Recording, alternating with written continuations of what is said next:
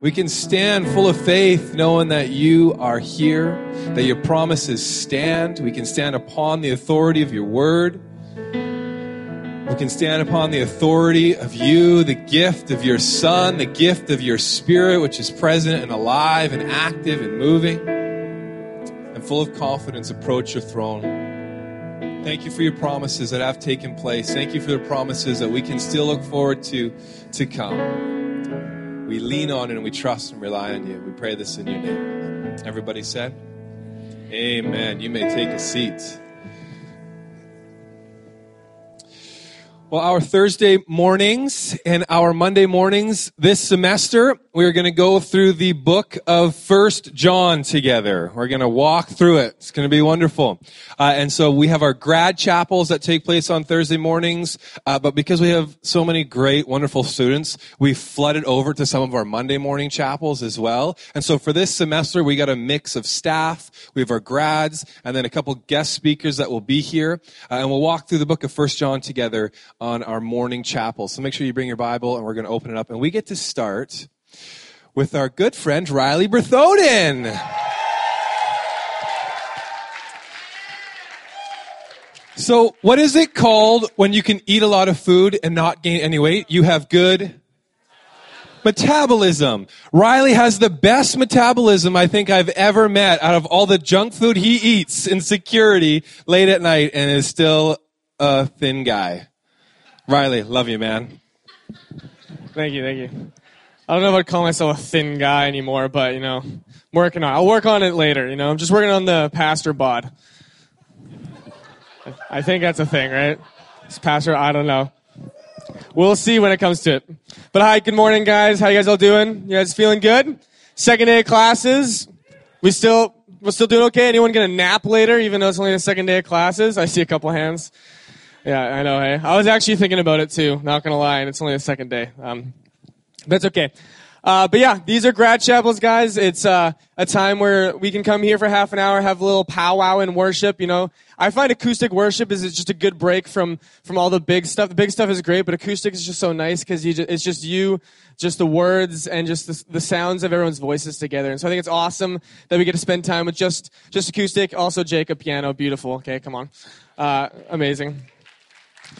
And so, yeah, these chapels are for grads to come, and practice what they're going to be doing for the rest of their career. They've had 4 years to gather wisdom, to start learning their gifts and how to preach properly. And so it's awesome for you guys to be here so that they can practice, and you guys can encourage them in what they're going to do. Because often it's quite nervous coming up here and preaching and, going into the world and going into a church and having to preach is quite nervous. And so if you guys are here encouraging them, saying, yeah, amen, woohoo, go get them, stuff like that, they'll love that. And so keep being here. Thursday. Thank you. Oh, wow.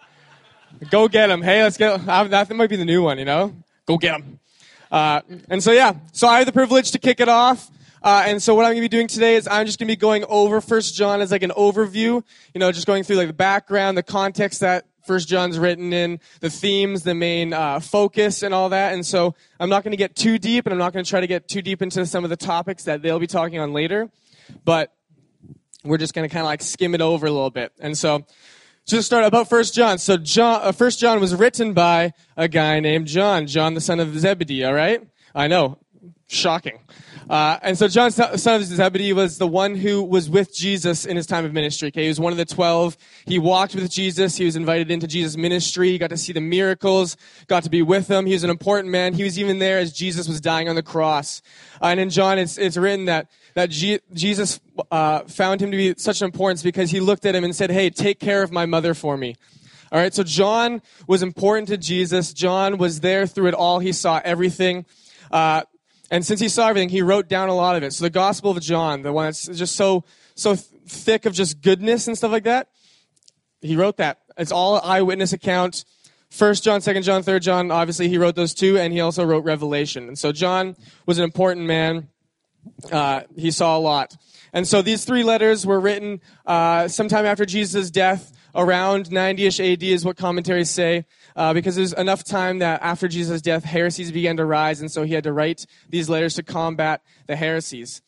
And so John was in Ephesus at this time, and he was overseeing a church, a community of churches, so a bunch of house churches all around Ephesus, all right?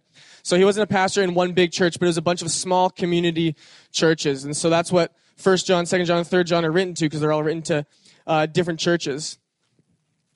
And so 2 John, I'm just going to go through the 2 and 3 John of what he said, and then we'll dig into 1 John. So 2 John John was warning a specific church, okay? And he addresses his letter to the elect lady and her children. And so I'm just going to stop there. And when you hear the elect lady and her children, okay, he was writing to a pastor of a house church, okay? An elect lady. You know what that means? Woman pastor. Okay, so this is saying that women can be pastors, all right? So if anyone ever tells you guys the Bible says women can't be pastors, show them this and be like, what is John's? John was the one that walked with Jesus. He was there. He knows Jesus. And yet he's writing to women pastors. So guys, women can preach, can be pastors. All right, can I get an amen? Thank you. Thank you. All right, so John was writing to this church, warning them of these false prophets that were coming. They're going to come to the church, and they're going to be looking for support, maybe a chance to preach on a Sunday, to speak. And John was saying, do not let these people in. He's saying, do not let these people in because they are bringing a heresy. They're false prophets. All right, so John was saying, don't even greet them. If you greet them, you're already in with what they're teaching, what they're saying. And so he's warning them to shut the doors. It's like in chapel here, if we were all in here and we see people coming, knocking on the glass doors, and you got to look at them and be like, nope, and just walk away. You don't even get to say, oh, hi, sorry. John was saying, no, like, leave them be. They're just trying to spread lies and heresy, and so don't let them in. And so that's what 2 John was saying. And 3 John is written to a certain member in a church called Gaius. And so this was a member, not the leader. And he's telling the member, hey, there's missionaries out there. They're coming to your church, so accept the legit missionaries, right? Accept them. And he's saying this to this member because the leader was not accepting them. He was being dumb and was turning them away and even throwing people out of the church who were accepting them. And so John was trying to correct this, saying, no, this is what you're supposed to do. This is what you're supposed to do. And so the John letters are supposed to correct things. And so 1 John, let's start diving into 1 John. So 1 John is a letter, but it doesn't look like a letter, okay? It doesn't begin with, hi, my name is John, to my fellow friends over here. It's a little different. It's still a letter, but it's got a longer prologue and a longer conclusion. All right, it kind of sounds like a poetic sermon in a way. And the cool thing about John is John's teachings are not new. 1 John's teachings are not new. He's not teaching anything new. He's actually grabbing a lot from what was the gospel, and especially the gospel of John, and reteaching what was in it. So his goal is to remind Christians to stay true to what they already know. All right, and this is what I love about John. He's not saying, hey, I have so much authority. I saw Jesus. I'm teaching you something new. There's something new for you to learn. Learn from me. He's saying, no, you already know what was good. You already know the truth. Jesus taught you the truth. Be reminded. This is what Jesus said. This is what Jesus spoke. This is what Jesus did. Be reminded of the truth. Okay, and this is like pastors today. Pastors aren't coming up with their new doctrines and saying this is the good pastors are not coming with new doctrines. There may be some other ones. But pastors are taking what Jesus taught, what was in the Bible, in this word, and is reteaching it to us, re-saying it in a way that we can understand it in different contexts.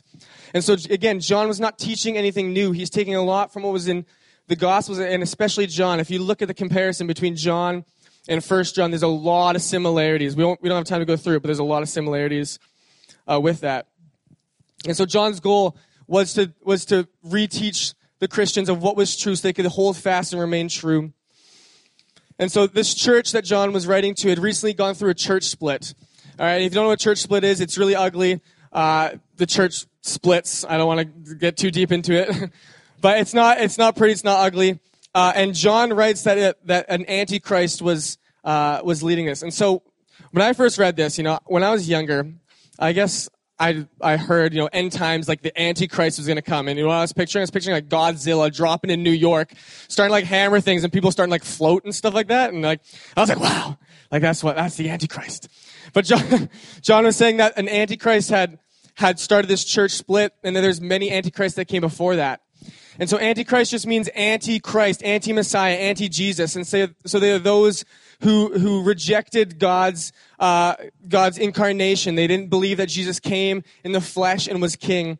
And so this is what's happening in here, is that the false prophets were teaching that Jesus was not the Messiah, that he was not God incarnate. And so John is trying to combat that. And so they were coming and they were trying to, get people on their bandwagon. They're like, hey, follow me. Jesus is not the Messiah. Come with me. And they were gaining momentum, which is why John was writing to this, is because they were gaining momentum, and so they didn't want them to join him. And so John's teaching style in 1 John is quite different. It's very random, if you'd say. And so the way I describe this is, I don't know if you guys have heard this. You probably have. But there's a guy who did a relationship talk, and he talked about a guy's brain and a girl's brain. Okay, and the guy's brain was like little boxes. So when they think of something like, okay, think about homework, they take out the homework box, they open it, they think about this stuff, they close it, they put it back, and then they're like, okay, well, I got to think of what's happening tomorrow. They take out the tomorrow box, they think of that, get all that information, close it. It's like compartments, all right? It's compartments. And they have a nothing box. Girls who don't know what that is, ask a guy. It's a great thing. You guys don't have one, I'm sorry. But it's a great thing. And then girls' brains. So guys' brains, compartments. Girls' brains, it's like little wires, okay? Like one thing leads to another. It's like a whole, so it's like, oh, I gotta do my paper, but then I got homework, but then I gotta eat, but then I have to go out over here, but when's the homework over there? But then I gotta be here, and the teacher said that, and it's all connected, okay? Everything leads to one another. They think of one thing goes to another, to another, to another. Guys, boxes, one thing at a time. Girls, all right? So, guys against girls. And so John's teaching style is kind of like a girl's brain. All right? I'll take it. Yes, Peter, thank you.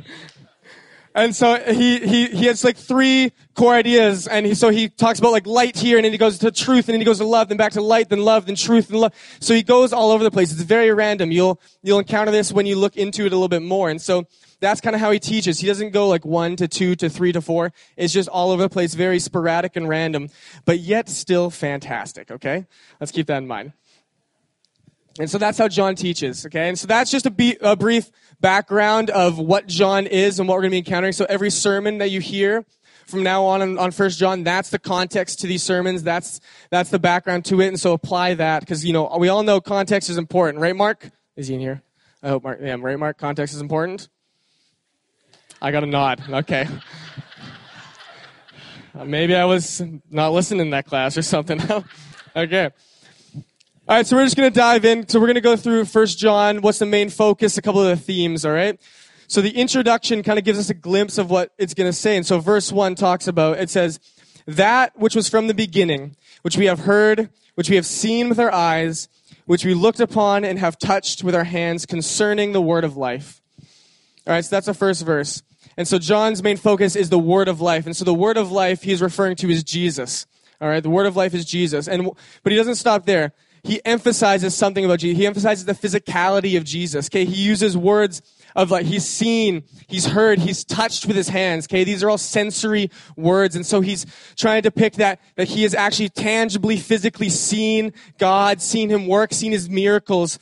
And so he's touched him. He has been there and seen all his miracles. Because remember, the false teachers were teaching that Jesus did not come, that he was not God incarnate.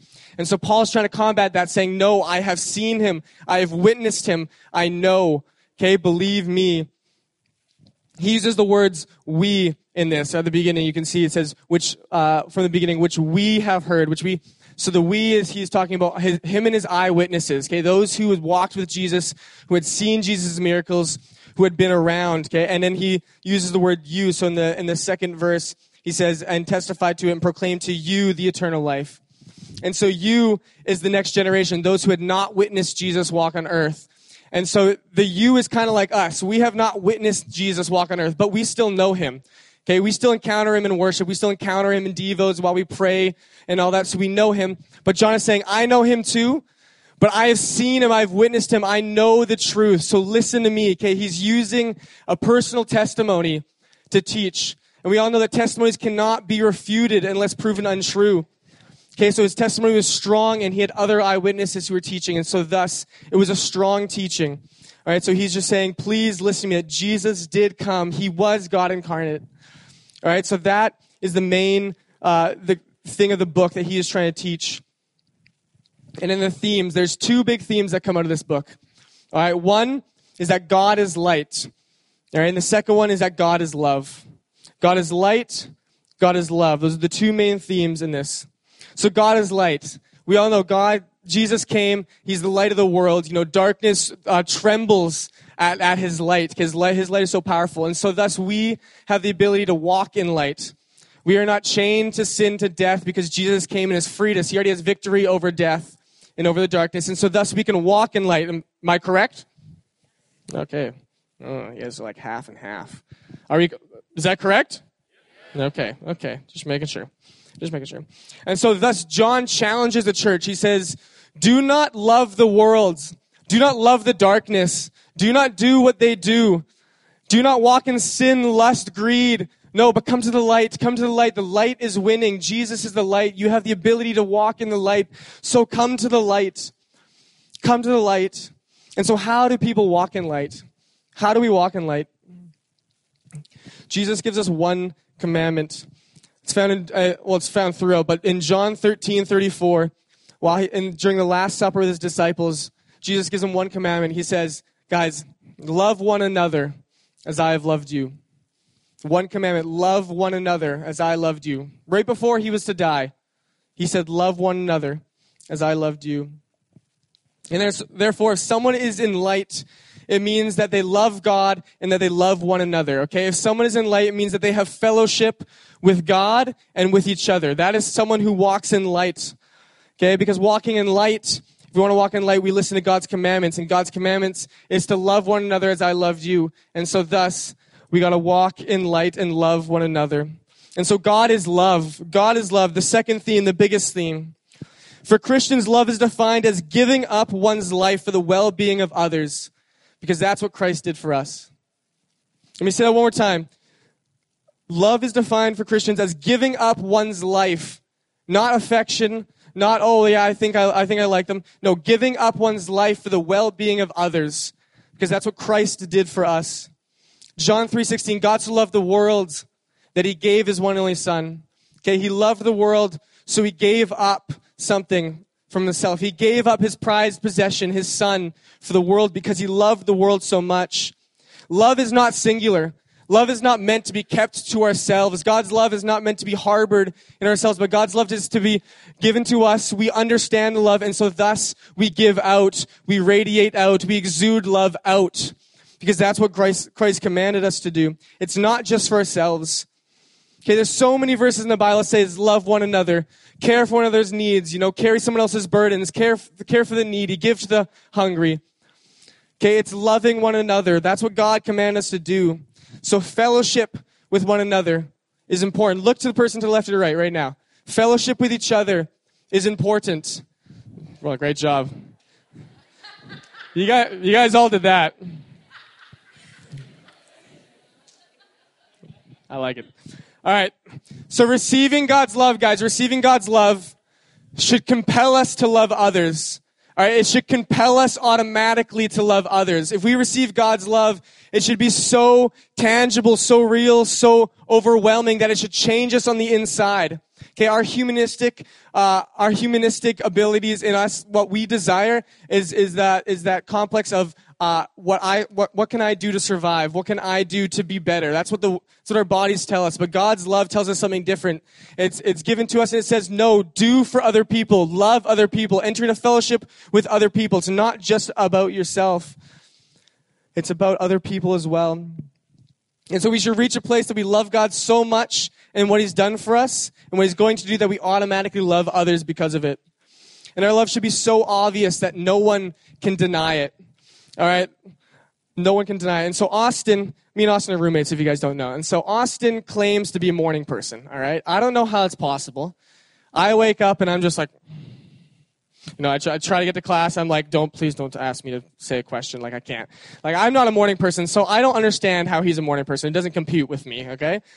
But I can tell he's a morning person because when our alarm goes off and like I'm just trying to sleep again, just pressing snooze. I have alarms every 5 minutes for more than half an hour so I can get up. Okay, like I don't want to get up. And so my eyes are kind of like glazed open. But I see we have a bunk bed. I see Austin's legs dangle off, and then he jumps down. He doesn't like climb down delicately. He jumps down, and immediately once his feet touches the floor, he starts to sing. Okay. He did this morning. We were listening to John Mayer, and he gets down and he starts singing John Mayer, you know. So, and last morning too, he as well jumped down, just started to sing a random song. And we all know Austin, you know, he starts singing and it's just up from there. It's up from there. So he's going around, he's bubbling, good morning, like, hi, how are you? He's in class. What a beautiful day. And everyone's just like trying to get to class. They're like, so Austin, I can tell is a morning person, okay? He's singing, he's bubbly, he's up. He's a morning person. It's obvious. And our love should be exactly like that. Our love should be so tangible, so noticeable, so real, so authentic that people know that we love them. People should know that. We should be so noticeable that our love is, again, it's not kept for ourselves, but it's for others as well. Okay? It should be so obvious. That means if someone is in need, we don't think about, maybe I should help. No, it should be automatic that we see someone's need and we should meet it because we love them, because we want to have fellowship with them. We want them to succeed. All right, we don't just, when we ask how someone's doing, yeah, sometimes it can be a conversation filler. But if someone says, like, they're not doing good, you better stop what you're doing and go and meet that need. Go see what's wrong. Because God's love is not meant to be a conversation filler. It's meant to fill the hearts of people. Okay, let's stop being nice and just, oh yeah, I'm a nice person, you know, hi, how are you doing? Like, we got to actually be real and authentic, okay? Let's seek the people. Let's seek fellowship with others so we can love them, so we can help fix the brokenness. Let's leave the idea that we always have to look good in 2018. All right, because we as Christians, we are the ones that should know that we are not perfect. We know that we're sinners. We know that we fail. We know that we don't meet the status quo, okay? We should know that. So let's leave the idea that I'm always doing good, because no one is ever always doing good. All right, let's be real. Let's be authentic with each other. Let's leave that in the past of being fake, of trying to look perfect. Okay, we know we sin. We know we aren't perfect. And so let's make this a year that is categorized by love. All right, a love for God, and as a result, a love for others. So let's invite people into fellowship with each other. Let's learn. Let's be in community with one another. And let's enter into fellowship with God and then with each other. All right, it's God and with each other. So as I wrap up, why do we need to know this? Why is John writing this to us? Because that in the scope is what 1 John is saying. And so why is John telling this to us? And verse 4 in chapter 1 shows us, and it says, and we are writing these things so that our joy may be complete. All right, our joy being made complete. And so what that means is that we need to understand that God came, that he is the God incarnate, that Jesus did walk in the earth, that he rose, or that he died and rose again. And then that we got to understand that he loves us. And so thus, since he loves us, we need to love others. It's automatic. It's us then others, us and others. God loves us, and so I need to love others. Doesn't mean you have to like everyone that you see. Doesn't mean you have to like all the quirks everyone has. But it means that you have to love them as a brother and sister in Christ. Okay, it's caring for the needs deeply. Doesn't mean you have to hang out with them 24/7. So let's love on others, okay? It's a triangle relationship. It's I love God, it's they love God, and we love each other.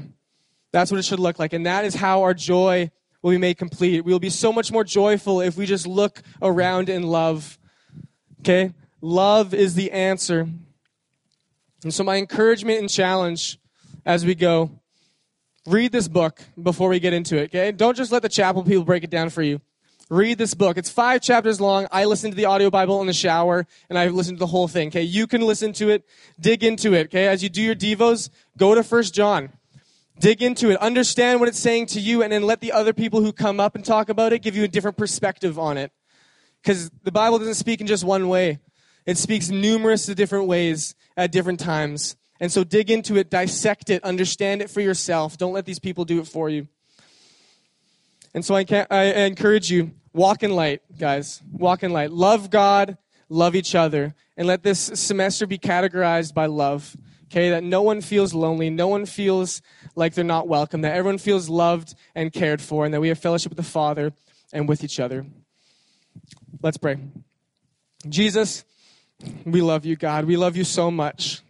We recognize that you came, that you died, and that you rose again, and you did so because you loved us and you wanted us to have eternal life. And so we thank you, God. We are forever in debt to you because we are just so thankful, Lord.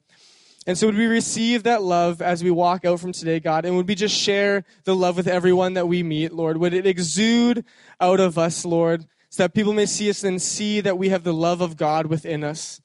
Lord, let us enter into relationships with each other, fellowship with each other, God, and let us see this community of believers come together and be a family and care for one another. And would the word that come out of it be love, God? Would love categorize this semester, Jesus? So as you go for today, Lord, speak to us, be with us, and bless this day, Jesus. And all God's children said, amen.